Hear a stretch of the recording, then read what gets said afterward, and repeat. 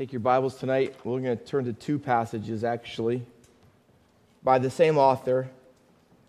We'll start with Luke 22, but as you're going there, how would you finish this sentence? I thought I was ready for blank, but I wasn't. How would you finish that statement? I thought I was ready for... What's that? Adulthood. How you doing on that? Not so great, huh? Okay. Parenting, yes, that's check off both of those, add both of those. I thought I was ready for, but I really wasn't. Yes. A test. Yes, I have that one too. Driver's test. How many passed your driver's test first time? How many didn't? You weren't ready, were you? Okay. I thought I was ready for, yes, Jason. Helping your kids with your homework. How old are they again? 11 and 4. Okay, pray for Jason. Yeah. I thought I was ready for, yes? The military. Ooh, I don't think I would ever be ready for that. Yes? Marriage. Yes? School. Are you talking on a morning basis or what? Just in general, okay. I thought I was ready for, how many of you ever thought you're ready to take a vacation and you got to the airport and realized you forgot things? Yes. Hopefully one of those things were not your ticket. My best friend, not my best friend, one of my friends tried to put his whole finger in and ate ghost pepper off of that. He definitely wasn't ready for that. How many think the United States was ready for 9/11? Yeah, we weren't, were we? I'm not ready. I don't know that you can't. Can you really be totally ready for cancer? I don't think so. Ready for car problems when you have to pull over on the side of the road? Probably not. You think you're ready for a sport, to play a game, to be really good that day, and it ends up to be horrific. You're not ready. I used to be a camp director. I was a youth pastor all during seminary, full time. In our church, small church actually, about 150 people. We had a camp though. We had 70-some acres. We had a lake on it. It was lake number 30. We didn't even get a name for the lake. That was what it was. And every year the little kids we had a floating dock out on the lake, a small distance, but it was a little further out. It would have been over your head to go there. So they had to take a swim test. And they had to take a test. We had a roped off area, and they would swim the distance, up to, here. They had to stay afloat, and they had to swim the same distance it would have been if they swam from the shore to the floating dock. They had to swim that in this water on this kind of a level. And almost every kid, no matter how small, no matter how they never swam in their whole life, thought they would be, oh yeah, I can do this. And most of them could not. They thought they were ready for that, but they really weren't. There are two passages of Scripture, and I'm going to put it on the screen for you tonight because they are incredibly comparable. One on the, I think would be your left is Peter in Luke, and the one in Acts is Paul. There are words, and I italicize and underline them because they are the same. The whole sentence is not exactly the same, but very close to be. They're very parallel statements. They say and mean the same thing. Two different people, two different times. And the main thing I want to draw your attention to is they both say that they are ready. They're ready. The word means in the Greek to be prepared. Jesus said in John 14, I go to prepare a place for you, to make it ready. That's the word. So they thought that they were ready. Peter says, Lord, I'm ready to go with you both to prison and to death. That's the Luke passage. Paul, very similar words. In Acts 21:13, for I am ready not only to be imprisoned, they both have prison, they both have death in their sentence, and even to die. for the name of the Lord Jesus. Now, you know the stories. I would guess most of you know them. Peter says those words, and he was not ready. I mean, he was anything but ready. Paul says those words, on the other hand, and he was very ready for those things. In fact, when he did go to Jerusalem, he was imprisoned, and he was beaten, and eventually he was killed. The question is, what made the difference? What made the difference in those two?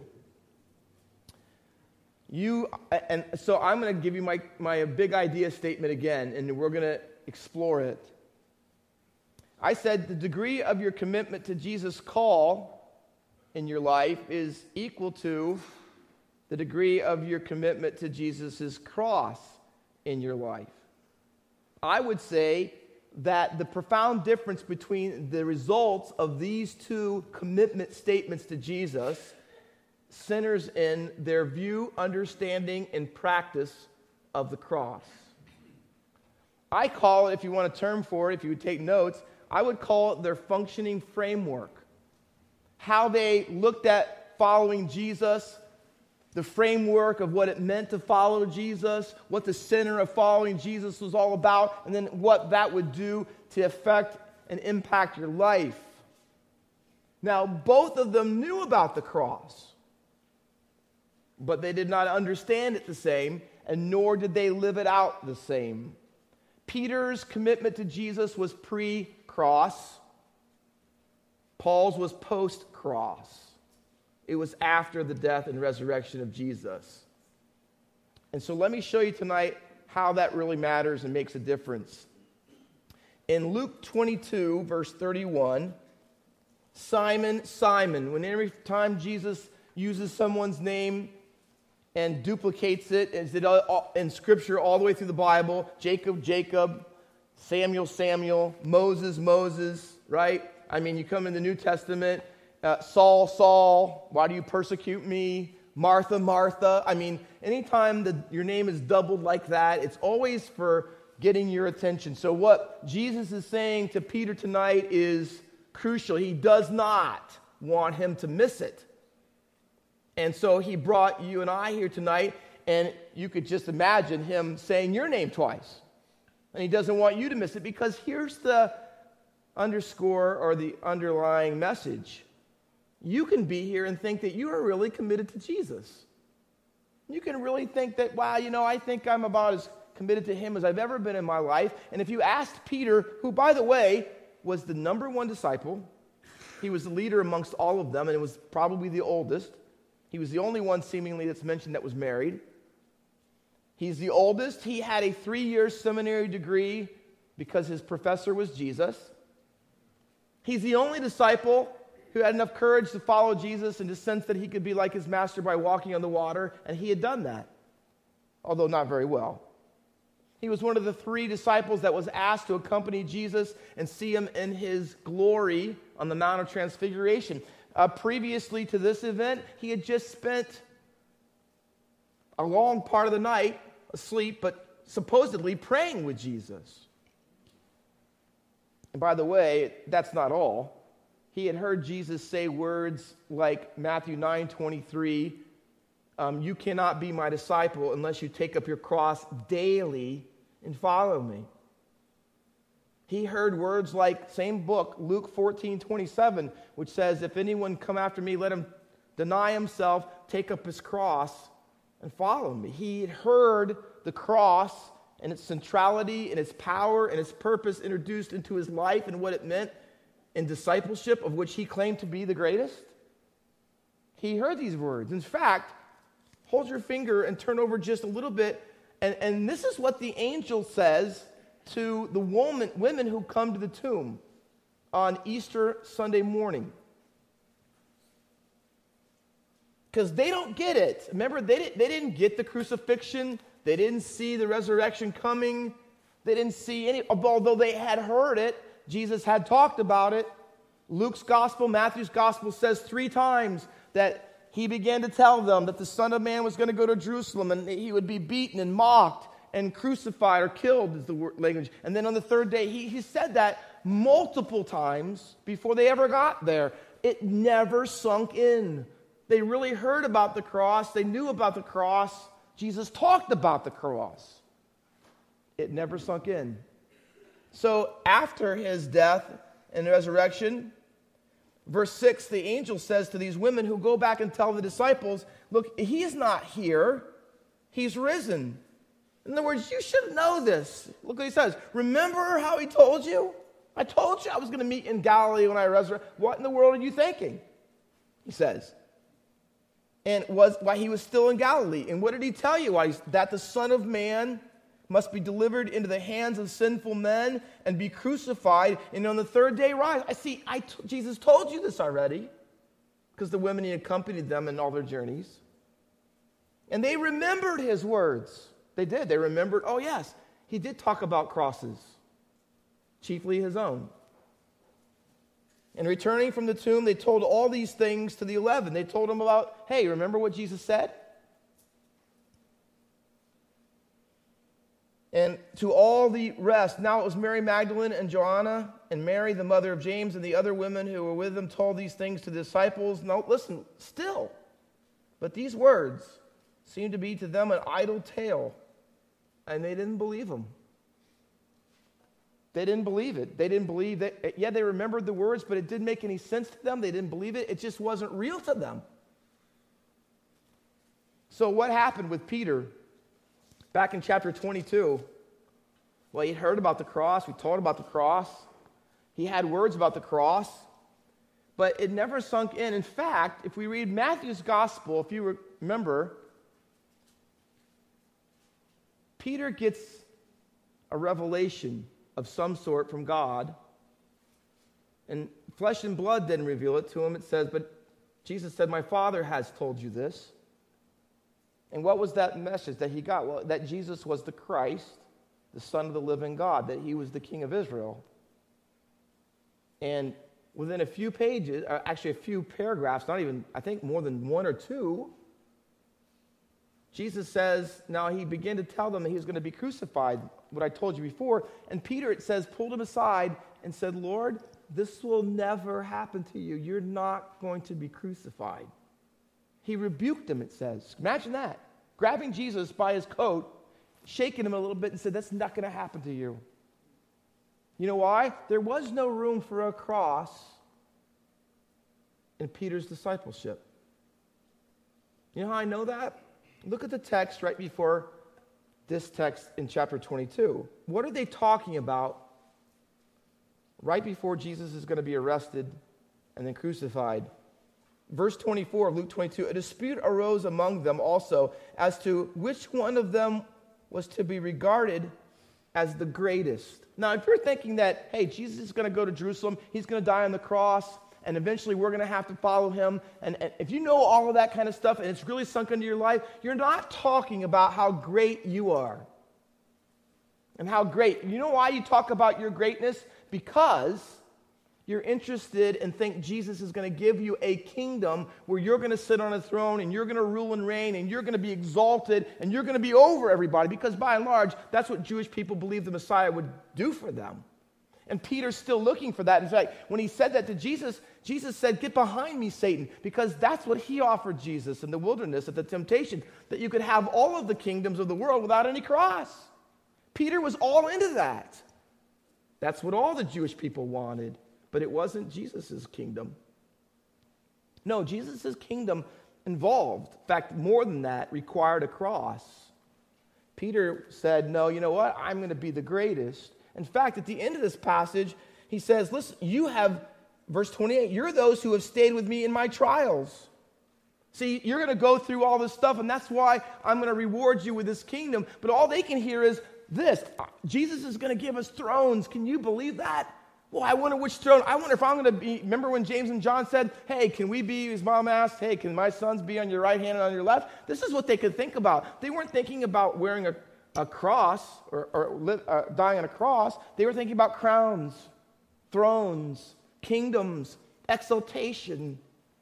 So Peter, from all of that, gets this false confidence. this false confidence that he's actually committed to Jesus, that he's actually prepared and ready to do the most extravagant sacrifice for the Lord that anyone could ask. I'd go to prison for you. I'd go to death for you. And I can tell you this, he doesn't mean because of you being arrested and crucified. He means, listen, if we have to fight for this battle, if we have to fight to get these thrones, hey, that's okay. I'm willing to give it all so that we can get these thrones. But there was no cross in his theology or in his life or in his practice. What happens? You say, well, Pastor Walker, how can I know? How can I know if the cross is making an impact in my life? How can I know that the cross is part of my daily life so that I can measure the commitment that I really have to Jesus and not be fooled like Peter was? What happens when the cross isn't at the center of your life? Two things. They're really the flip of the side of the same coin. It says this, and Jesus says to him in Luke 22, in verse 31, Satan demanded to have you, that he may sift you like wheat. First thing he did wrong was underestimate Satan. Now, he would learn his lesson, wouldn't he? I'm ready to go to prison and to death. The man could not even stand up to a servant girl. I mean, he couldn't even stand up for Jesus. In fact, when he denied Jesus and swore an oath, he made covenants of promise to God that he not only did not know Jesus, but he didn't even know who he was. And this wasn't to Roman soldiers. This was to a little slave girl around a fire when he was warming his hands. So he was so far from being committed to Jesus, although he thought he was most committed of all of the disciples. And you know what his problem was, what his downfall was? He underestimated how powerful the allurements and temptations of Satan can actually be. You ever do that in your life? You ever say this? I think I can handle that. I think I can handle that. My dad said when I was in 9th grade, that was still middle school back in the day, junior high as they called it. It wasn't a high school thing yet. My dad wanted me to do something in the off season because I played sports, but during track season I wasn't doing anything. So he said, you might as well stay in shape. So I said, well, what should I do? I've never done track before. He says, why don't you run the mile? I go, I hate running the mile. He goes, good, that's why you should run it. And so, but here's what he says, but here's what I don't want you ever to do.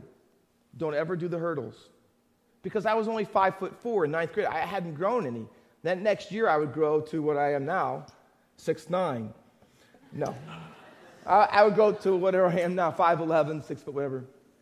He goes, well, you're too small. And you've seen the hurdles. They're way bigger. They're too big for you. I go, okay. So I went to practice, and every day, here's what we'd run. Lap after lap. We'd run forever. It was the most boring thing ever. And I hated it, right? They wouldn't let you stop between laps to have a Mountain Dew or anything. And so one day, we were all waiting around for the coach to get here. And I said, my friend goes, hey, I'll race you at the hurdles. I go, no, I can't. He goes, why? Because my dad told me not to. He goes, so? He goes, just one time. I said, all right. So I did the hurdles, literally the first hurdle. I couldn't get over it. I was too small. My dad was right. I hit my knee on the top of it. It flipped it all the way to the ground. The 5-pound weight hit me right in the chin, right in the cheek. It split the inside of my jaw all the way from here, all the way across. Literally, in 2 seconds, I went like this, and there was like blood everywhere. Oh, my friend, he doesn't go, are you okay? He runs. He doesn't want to see all the blood. So I'm not thinking about the blood either. I'm thinking, how am I going to tell my dad? Because you know what I thought? I thought, oh, I'm ready for this. I can handle this. I underestimated the hurdle. I did. I underestimated that it was going to whack me, that it was bigger and stronger than me. You ever done that in your life? Oh, I can handle looking at the internet. I can do that. And it doesn't matter if anyone else is around or it's in my room, close the door. I can do that. I can handle this. How many times have you talked? Now, see, I'm on my 721st diet this week. And you know what I tell myself? I can handle looking in. Why? I don't know why I do this. I do know why. Why do I look in the refrigerator 13 times a day? It's the same thing that was in there the first time, and I keep looking at it. Something is going to magically appear in there. And I know that half the stuff in there, I can't have that. I'm on a low-carb diet, so it doesn't work. You can't exactly put Pop-Tarts into a low-carb diet. Why? Because I underestimate the power of the pool that food could have, that the idolatry that it can take form in your heart. See, his problem was he didn't have a cross. And so Satan knew that, and he wanted to sift him like wheat. That was to make the difference between the wheat and the part you don't use, was the sifting process. In other words, he's going to let Peter know, Satan's going to let him know, this is who you really are, by the way. Let me sift you, and I'll show you. I don't really think you're wheat. But you know what's great about this passage? He underestimated Satan. But isn't it great, even when we do that we could never overestimate Jesus? Jesus says, Peter, you're going to fail, but I have prayed for you. I love that. You're going to fail. I prayed for you. And when you return to your brothers, strengthen their faith. Right? He's going to see, he underestimates Satan, but we can never underestimate Jesus because Jesus has power over the evil one. See, he's a lion, but he's a lion on a leash. And Peter would learn that later because you know what Peter learned later on as he grew up as a Christian and had real commitment to Jesus? He would say this, be careful, beware, my brothers. He says what? For the devil walks around like a roaring lion, seeking whom he may devour. See, he learned. He didn't underestimate him anymore. He knew, whoa. Listen, I'm vulnerable, I'm weak, I'm not the person I think I am. I'm not really as strong as I think I am. So guess what? You preach to yourself this. I really can't handle it. I can't do that. I'm sorry, I can't do that. But here's the other side of it. He wasn't really committed because the cross, being crossless in his life, said, I underestimate Satan and overestimate myself. I'm ready, Master, to follow you into prison and to death. He overestimated himself. My friend Mike Armstrong, same grade, 9th grade, the hurdle year, and Troy Armstrong were the biggest guys in our public middle school. Way bigger. I was 5'3" or 4. They were already 6'1". And they were the big guys in the basketball team and athletes and all that stuff. Well, they thought because we had the Blanchard River, the old song Down by the Old Mill Stream was written in our town. And the river went down there, but we'd had a major rain for days, and it was at flood stage. And so all the warning signs by the river were there. We had a little dam in the town, and right in the middle of town, and it would drop, and the dam would it would drop probably a good 8 or 10, like maybe from right there at the bottom of the balcony to the floor. That's how far it would normally drop. And so no one goes over that. But this was so high that it was probably, the drop was only the size of this pulpit. A lot less. So they thought that they could handle it. And they invited me to go with them. And I thought, wow, that would be great because they're so popular. Everyone likes them. And so I said, I will go.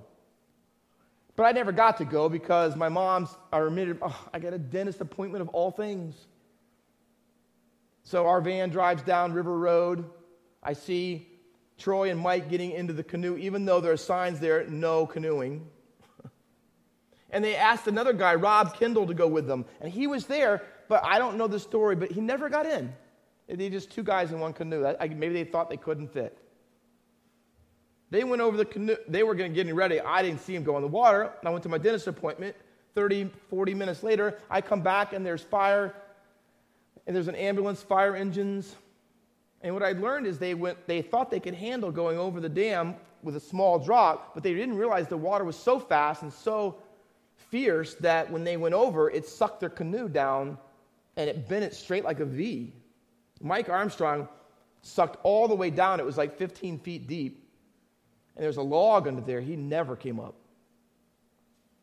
And Troy Best fought and fought and fought, and firemen finally came to the rescue, and they took a little raft out there, and he was getting on top of it with the firemen and pulled the two of them over, and all three of them drowned. So 4 people drowned that day. But you know how it started? I think I can handle that. They overestimated themselves. They thought that, oh, I'm big and I can do this. It's not, and they were wrong, and not to be funny, but dead wrong. They were dead wrong. And listen, being wrong in Peter's case and thinking he was that committed, was wrong, and it was very, very harmful to his spiritual well-being. On the other side of it, you got Paul, and he says to them, I'm ready to the Lord. I'm ready not only to be imprisoned in Acts 21, if you'll turn there. He says, I'm ready to go to prison and to death too. But he really was. What was the difference? Well, the difference is the cross in his life. If you look back to the beginning of his life and ministry in Acts 9, the very first thing from the Damascus Road that Jesus tells him, Ananias, go and tell Saul that he's a chosen vessel of mine because I want to show him how many things he's going to suffer for my sake. I mean, the very first thing Jesus tells this guy is, you know why I saved you? Because I want you to be just like me and everything. And there's a beautiful book, and there's a chart, and it shows all the parallels to what Jesus' last journey to Jerusalem and all the things that happened there. And then parallel to that is Paul's last journey to Jerusalem and all that was done there. And it's obvious that Luke writes Acts and wants you to think Paul is just like Jesus. And he knows that the cross is the center of his life from the very beginning. He knows that that means he's going to suffer, and he knows that he needs to go to Jerusalem. Now, in our chapter, we don't take the time to do it tonight, but everybody who comes is moved by the Holy Spirit to say, Paul, if you go to Jerusalem, you're going to get in big trouble. It's going to be bad. Don't go. That's the first part of the chapter. Later on in the chapter, right before our text, Agabus is a prophet of God, and he said, the Holy Spirit has told me that, and he takes off Paul a belt, and he says, wraps it around his wrist. He says, this is what's going to happen to the man who goes to Jerusalem. In other words, they're going to imprison you, they're going to bind you, and they're going to beat you. And so everyone, including Luke the writer, he points it out, tries to tell him, don't go. Don't go up there. And Paul responds by, what are you trying to do? Weeping and breaking my heart. And then he says, I'm ready not only to be imprisoned, but to die for the name of our Lord Jesus Christ. See, the difference is Paul knew the framework of his life was not trying to avoid the cross, but to embrace it. That the cross was not only what Jesus had done for him, but Jesus wanted him to do with him. So he would later write in Galatians 2:20, I am crucified with Christ. Nevertheless I live. Yet not I, but Christ who lives in me. In the life that I now live in the flesh, I live by the faith of the Son of God, who loved me and gave himself for me. He knew that. And he knew that the life he would live as a cross Christian would be one of suffering. And so he says in Philippians 3:10, he says that I might know him and the power of his resurrection and the fellowship of his sufferings, that I might be made conformable unto his death. His whole life was saying, I want to be conformed to Jesus' death and resurrection. That's the pattern of his life. Death, resurrection. That's how he viewed ministry. That's how he viewed life. And so when he knew God wanted him to go to Jerusalem, he knew that he was going to go. In fact, he had planned on it. Can I really quickly show you? Look at chapter 19 and verse 21 of Acts. I'm going to move fast. Now, after these events, Paul resolved in his spirit. See that? He made up his mind. This is what God wants. To pass through Macedonia and Achaia and go to Jerusalem. This wasn't just something suddenly that came on him. Oh yeah, let's think about that. And everybody's telling me not. No, he'd already planned a long time ago. This was what his God wanted him to do. Chapter 20 and verse 22. If I have that right. And now behold, I am going to Jerusalem, not on my own, constrained by the Holy Spirit, he says. And I don't know what's going to happen to me. But here's what he did know, because he got this from the very beginning. Ready? Except that the Holy Spirit testifies to me in every city Here's what awaits me, imprisonment and afflictions. He says, everywhere I go, this is what I'm waiting to have happen. They're going to beat me, imprison me, and do all kinds of things to me. This is what I know is my lot because I'm conformed to Jesus in his death and suffering and resurrection. That's what he knew was to be what he wanted. So here's what he says. So go back to ours. Verse 12, 21. When he heard this, we and the people were urged him not to go up to Jerusalem. Paul says, what are you doing? Are you kidding? This is my life. This is what I'm supposed to be doing. Now, that wasn't just what he thought God wanted to do. It's what Jesus wanted to do, and he verifies that after the event. Look at 23:11. The following night, the Lord stood by him and said, take courage, Paul, for as you have testified to the facts about me in Jerusalem, just like I wanted you to, see, so you must also testify in Rome. And that's eventually where he gets killed. So God wanted him there. That was his life. And you know why he could say, I'm ready to die and be imprisoned? Because he knew that's what it meant. That was part and parcel of following Jesus. To lose your life, to take up your cross, to embrace the suffering and the loss. So these things were never things that he tried to shy away from. They weren't surprises to him. It was the framework in which he functioned.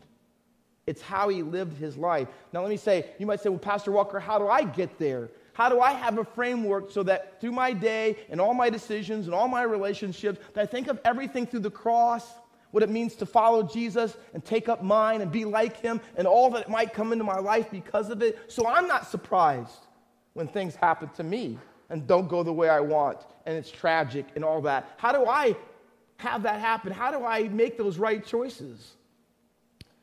Last few things, and I'm just going to give them to you pretty much. Going back to our text in 22, would you look there one more time? 21, I'm sorry.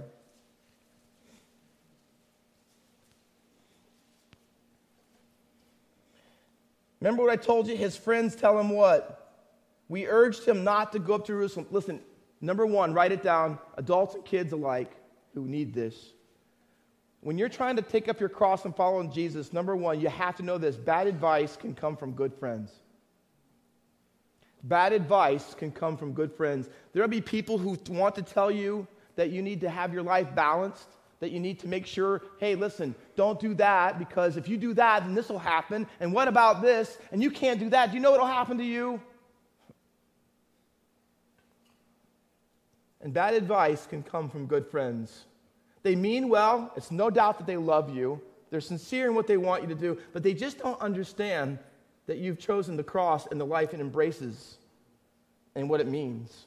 And for Paul says, listen, are you kidding? I'm ready to die for him.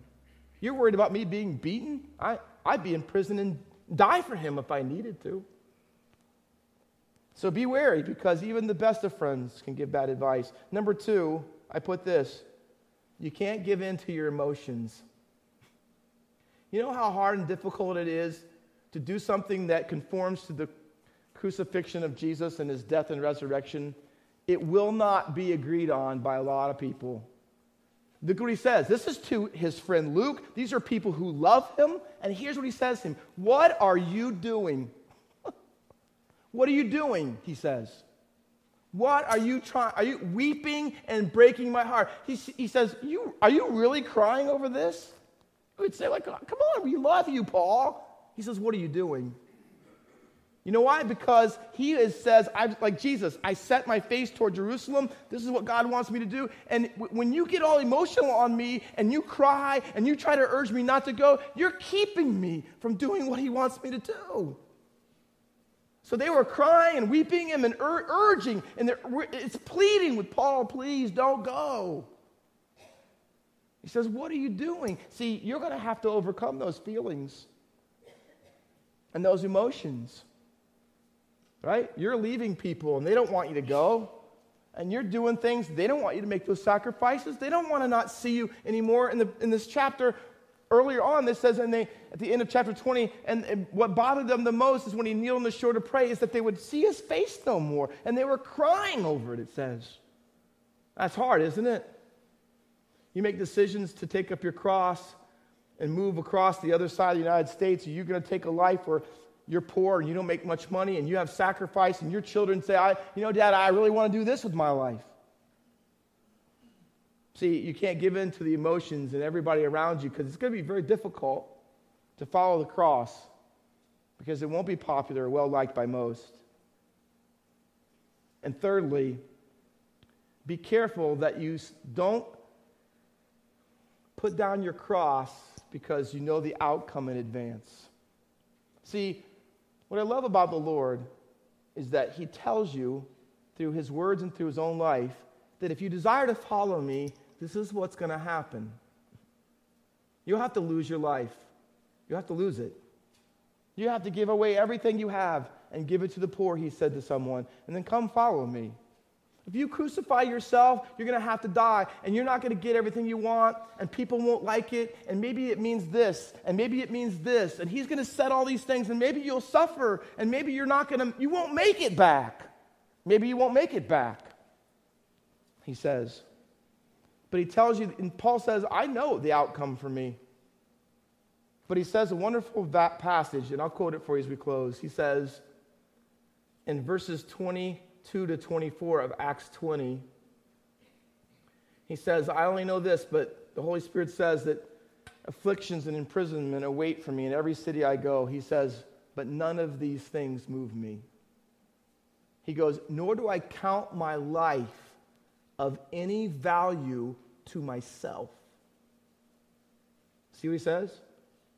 But that I might complete the ministry which I received of the Lord Jesus by the grace of the gospel of God, the grace of God, that I might finish the gospel ministry of the grace of God. You know what he says? I know what's ahead for me, but I'm not moved by it. I'm not moved by it. It's not going to stop me. You can't say anything from keeping me to do it. I'm going to do it. I'm going to sacrifice. You know why? Because my life's value is how I live out the life and cross of Jesus. That's where my life has value. Not in all the things you're putting into it, he says. And so at the end of his life, Paul could say in his swan song epistle, last verses almost, in 2 Timothy 4, 7 and 8, he says, I have fought the good fight. Listen to this. I finished the course. That's what he said. I'm not straying from the course because it doesn't move me. I have finished the course. I have kept the faith. Therefore, there is laid up for me the crown, which is righteousness, which the righteous Lord or judge shall give me on that day. But not to me only, but also to those who love his appearing. He said, it's not just for me. It's for anyone who wants to follow Jesus. If you'll love him like that, you'll love Jesus and his cross and wait for him to come back and see him face to face. See, you'll have the ability to overcome the wrong advice of friends who mean well, the emotions that they stir up in your heart to help you do what they would want instead of God because they want you around. And you'll be able to say, even though I know the certainty of the outcome won't be pleasurable, there'll be a gladness in it because it's why I exist. It's why I live, is to be like Jesus. Let's pray. Father, we want to be ready. We want to be prepared. We live in a culture where this kind of, showdown is probably on the horizon for some of us. We're going to have to say, well, we hold on to the truth, even if it means we're arrested for politically bad language. Not holding on to government rules about the beliefs and sexuality that we hold from Scripture. We're going to be told that we can no longer tell our children what their gender is. And we're going to have to decide how committed we are. We're going to have to decide about whether we'll take up our cross at any cost. Father, may we not just think that we're ready. May we be ready. And that's why you told us that taking up our cross is something we have to do daily, because the time to prepare to be ready is now.